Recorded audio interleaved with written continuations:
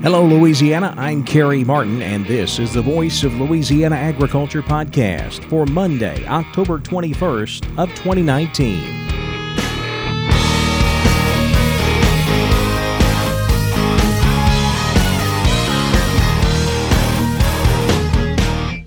Welcome to the Voice of Louisiana Agriculture podcast, a look at the latest news in Louisiana agriculture. Now, here's the host of the Voice of Louisiana Agriculture podcast, Kerry Martin. We are getting closer to growing hemp here in Louisiana. Members of both the Senate and House Agriculture Committees got an update yesterday at the state capitol on the latest rules and regulations for growing hemp. We'll talk more about that with House Agriculture Committee Chairman Clay Schexnayder coming up later in the podcast. But first, here's a look at news headlines. It could take a few weeks for negotiators to hammer out the specifics of the Phase 1 U.S.-China trade deal. Gary Crawford has more from Washington. What exactly is in that Phase 1 trade deal with China? I have not seen any specifics. Undersecretary of Agriculture for Trade Ted McKinney in Hanoi, Vietnam Friday, speaking to reporters by phone. Reporters who wanted to know more about the agreement. Was that $40 to $50 million of extra Chinese purchases referring only to food and ag products? Was this amount to be phased in or come all in 1 year? Again, McKinney said he's not seen any details, but... In fairness, you'll recall that the president basically said, "We've come to a deal, pretty much subject to getting it written. It'll take probably 3 weeks, 4 weeks, or 5 weeks to really put down on paper a lot of things that were conceptual." But McKinney said details or not, it's still a positive thing for agriculture. Because I think the two sides are back to talking. And also, you can never go wrong if they're talking about significant added purchase of food and ag products. And Chinese purchases have already been increasing over the last 3 weeks. Gary Crawford for the U.S. Department of Agriculture, Washington. House Democrats continue to voice optimism that they will allow a vote on the U.S.-Mexico-Canada trade deal, but they're making no promises, and Republicans are increasingly critical of the delays. House GOP leader Kevin McCarthy says the Democrats have already gotten what they want. The requirements the Democrats have asked for have now been met. Those milestones of the steel tariffs, the idea that Mexico would even have a vote in their own Senate to change their labor laws proves it's an opportunity now to move forward. House Speaker Nancy Pelosi says she's optimistic on getting a vote, but in her words, we're not there yet. Farmers and ranchers are some of the biggest advocates for sustainability. Michael Clements has more. Farmers and ranchers have a good story to tell regarding sustainability and climate-friendly practices. Andrew Walmsley, American Farm Bureau Federation Congressional Relations Director, says agriculture is part of the foundation of sustainability. Sustainability is huge for farmers and ranchers.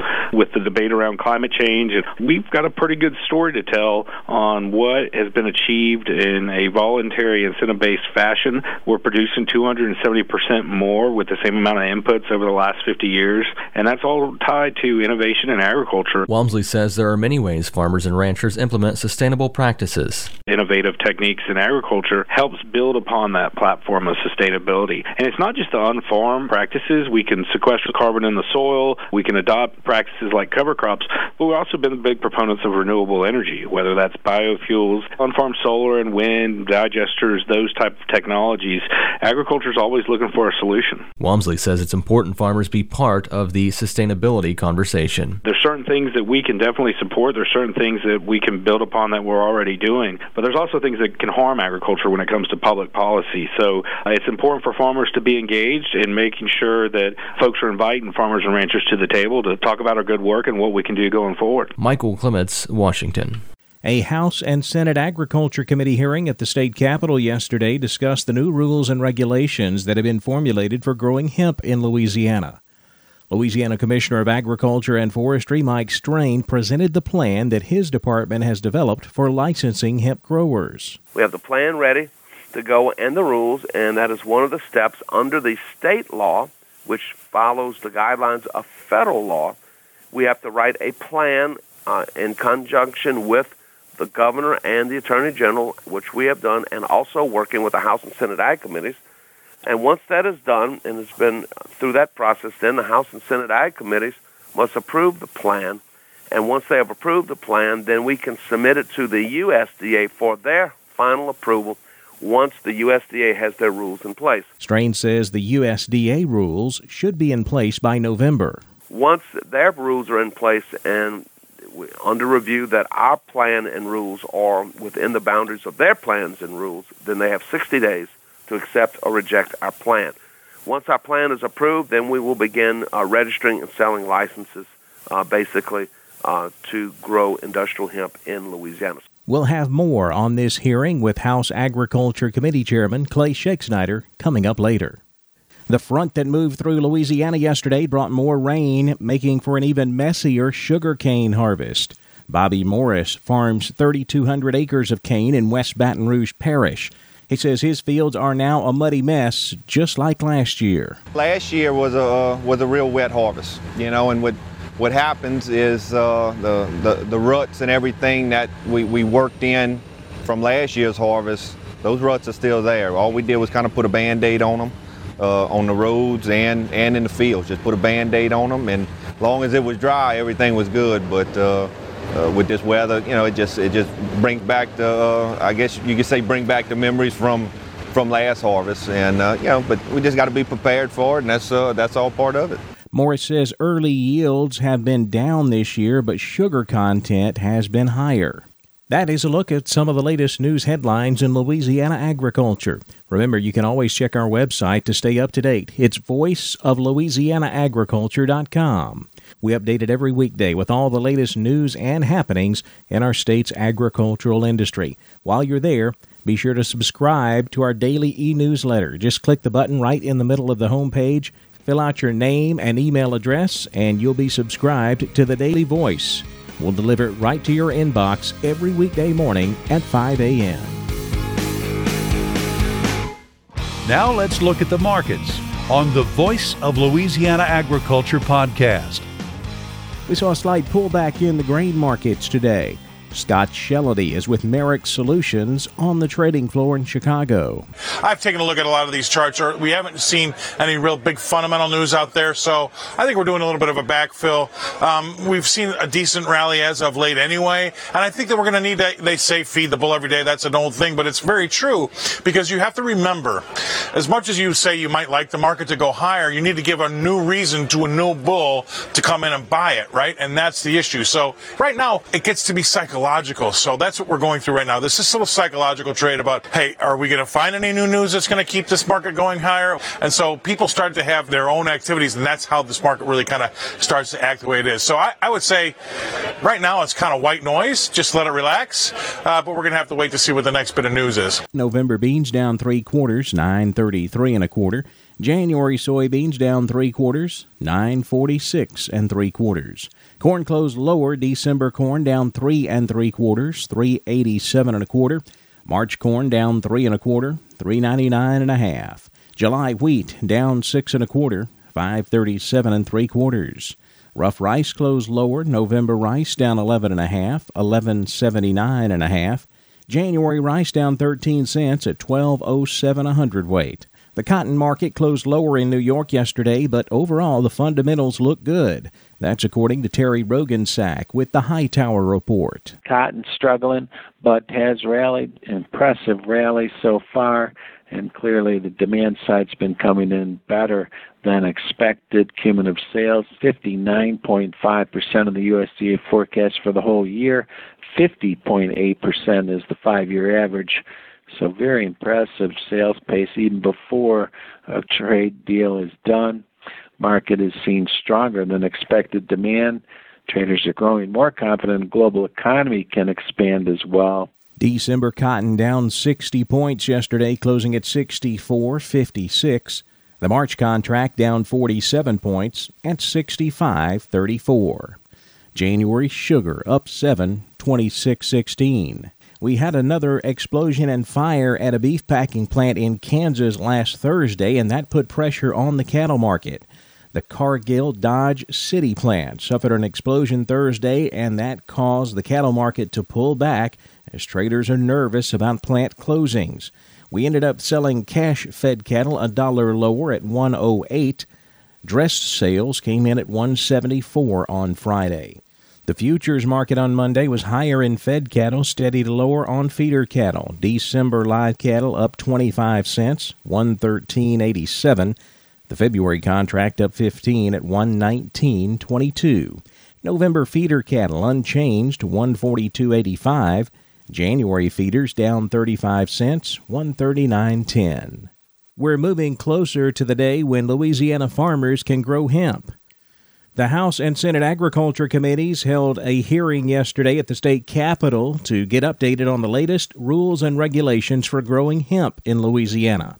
We'll check in with House Agriculture Committee Chairman Clay Schexnayder, who authored the bill legalizing hemp. That's coming up next on the Voice of Louisiana Agriculture podcast.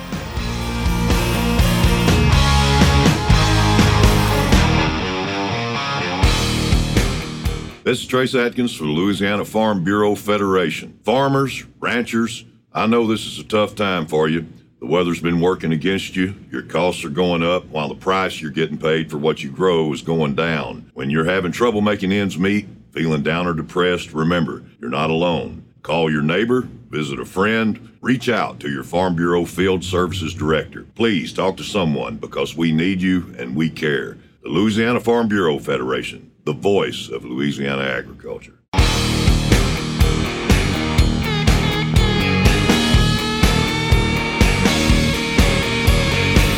The Voice of Louisiana Agriculture podcast. Our guest today is State Representative Clay Schexnayder. Clay chairs the House Agriculture Committee.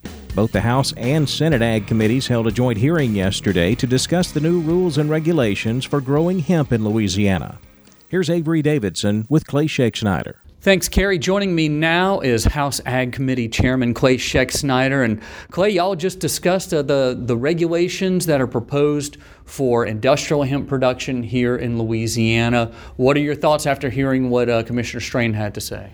I think Commissioner Strain did a great job on putting these rules and regulations in place. I think we're looking at a new commodity for our farmers that's going to be really productive. That I think once there'll be some hiccups along the way, but I think with the rules and regulations that we have in place, in place with the act that we had passed this past session, I think the farmers are in a good shape to be able to produce a good crop and make a good living. I know Commissioner Strain was talking about a possible January 1 timeline to start issuing licenses. You seem to think that might be just a little bit ambitious. Your thoughts on that? Well, and we put that in the bill whenever we had passed it this last session to be able to at least get it to January 1. And we've been working diligently on both sides. His staff and our staff have worked together along with the AG's office to be able to get these rules and stuff in place to hit that January 1st deadline. So I think we're close. We're not that far off, but I think we're close on hitting that mark. I'm going to ask you to do something that might be very difficult to do, and that's get into the head of Senator Francis Thompson. He asked about seed and making sure that the seed comes in clean, doesn't have any hitchhikers, as he put it, that coming in as well.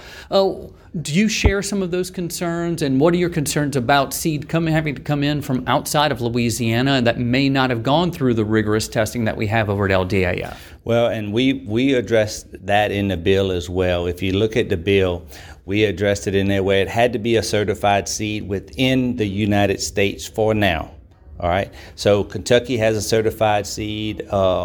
Colorado, believe it or not, has a certified hemp seed. There's a few states that have them. Now, we'll have to reach some outside. And look, our big thing is protecting our farmers. We don't want to have a farmer that goes and purchases a seed and he plants it all and the THC level is so high that he loses money on both ends. He can't sell his product and he paid too much for the seed.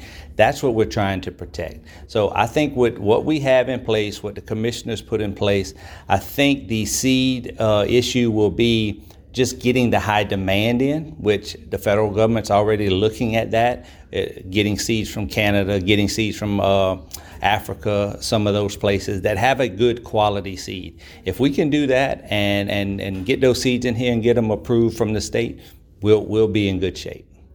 What are your concerns for the future? Obviously, the plant looks like something illegal whenever it's out there growing. Do you have any concerns moving forward? I think the big thing as far as moving forward is I think the local sheriffs will have an issue in the beginning where people who don't know, and they'll see it growing. They may mistake it for marijuana or whatever. But other than that, I don't see a big issue as far as public-wise. I think the public has done a really good job on educating themselves on the difference between what hemp and marijuana is.